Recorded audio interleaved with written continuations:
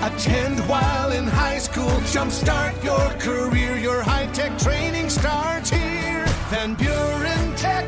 Your career, your future, your life. Paul Anbecker with That's Just Good News. Ron and Joyce Bond, who live in England, recently celebrated their 81st wedding anniversary, making them the longest married couple in the country.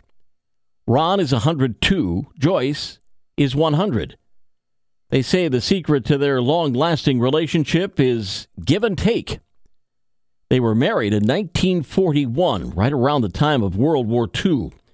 And when they got married, they faced criticism with friends and family warning them that their marriage wouldn't last long. Seems those friends and family members could not have been any more wrong.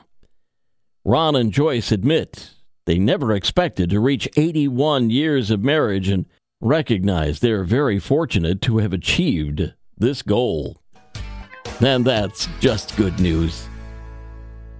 Have some good news to share? Email paul@wcsy.com and find podcasts of That's Just Good News on our social media, great podcasting outlets, and at wcsy.com.